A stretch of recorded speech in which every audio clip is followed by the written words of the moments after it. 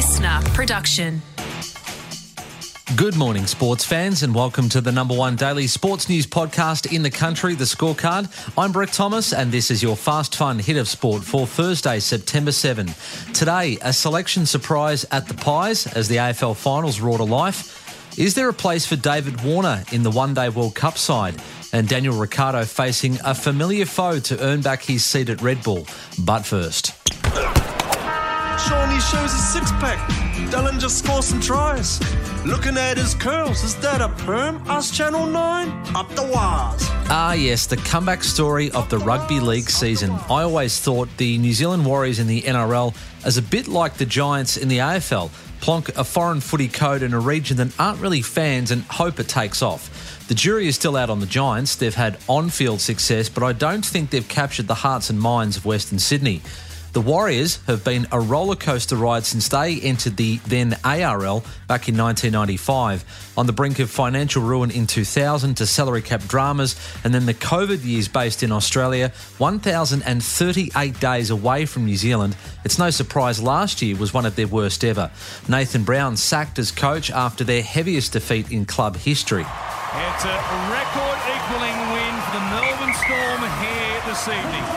Another massive scoreline on Anzac Day. It seemed like the Wars were on the brink of extinction. This year, it's been a complete 360.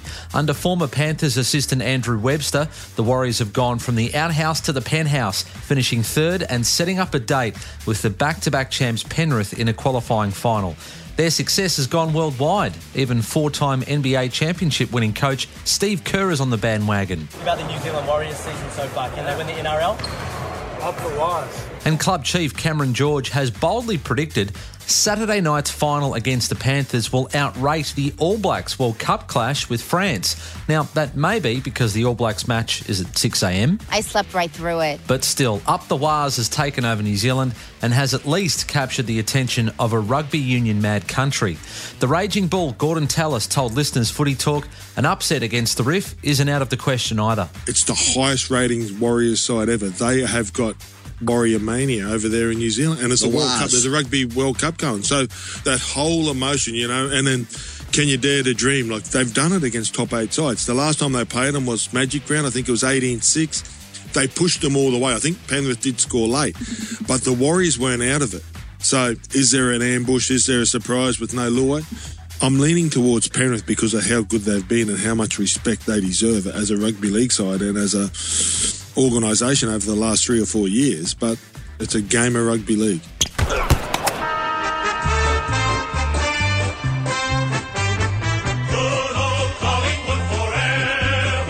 Craig McRae has enjoyed a charmed run in his 2 seasons as Collingwood coach. The affable, smiling leader of the biggest footy club in the country.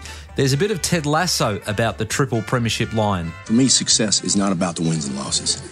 It's about helping these young fellas be the best versions of themselves on and off the field. He's led the AFL's comeback Kings to within a kick of a grand final in his first season, and this year, a charge up the top of the ladder. But after some shaky form to end the season, McRae has made the biggest selection call of his career. Line-breaking defender John Noble has been dropped. He'd played 83 games in a row before getting the bad news at training yesterday. Now, what makes this move risky is the wet weather forecast to fall at the G. He's opted for 2 ruckmen, Mason Cox and Darcy Cameron.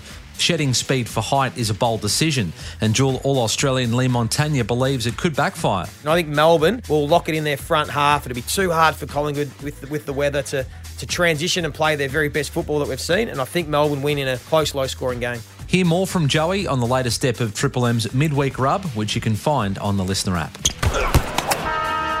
Greater Western Sydney will roll the dice at the AFL's appeal board this afternoon and attempt to have Toby Bedford cleared for their elimination final against the Saints this weekend. Despite evidence from Carlton's Zach Fisher that the bump from Bedford hit him in the shoulder, not head, the tribunal upheld his one-game ban earlier this week. Footy newsbreaker Damien Barrett telling Triple M this shouldn't have dragged on for so long when we had a pre-finals bye to deal with it. The game needs to run itself, I think, properly, and you cannot have the whole competition shut down for those in the finals and subject Toby Bedford for a situation that is now having him stressed for the entirety of this period. Has to get off.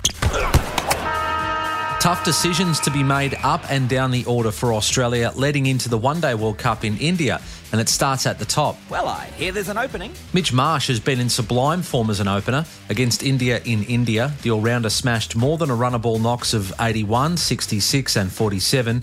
In the third match of that series, Warner returned to bat at number 4. But against England in the Aussie summer, the combo of Warner and Travis Head thrived, putting together partnerships of 147, 33 and then 269. Now, Marsh, for what it's worth, believes that he will shift back down to the middle order, with Davey returning to his usual role.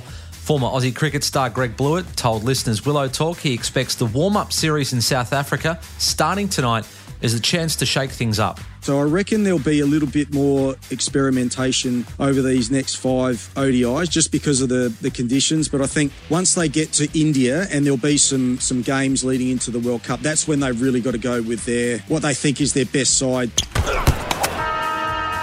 I reckon there's one person in this world who could wipe the trademark smile off Dan Ricciardo's face, and it's this guy. Here comes Lando Norris. Well, his former McLaren teammate, Lando Norris, could be the man who stands in the way of his return to a full-time drive with Red Bull. Red Bull boss Helmut Marko seems to have run out of patience with Sergio Perez. Despite 2 early wins to start the season, the Mexican, like the rest of the grid, has struggled to keep up with the runaway world champion Max Verstappen.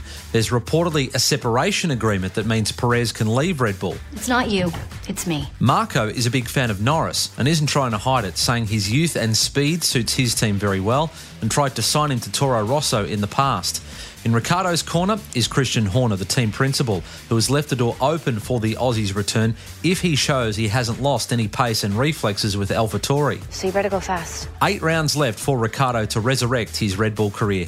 And that's your fast, fun hit of sport. Catch you tomorrow on The Scorecard.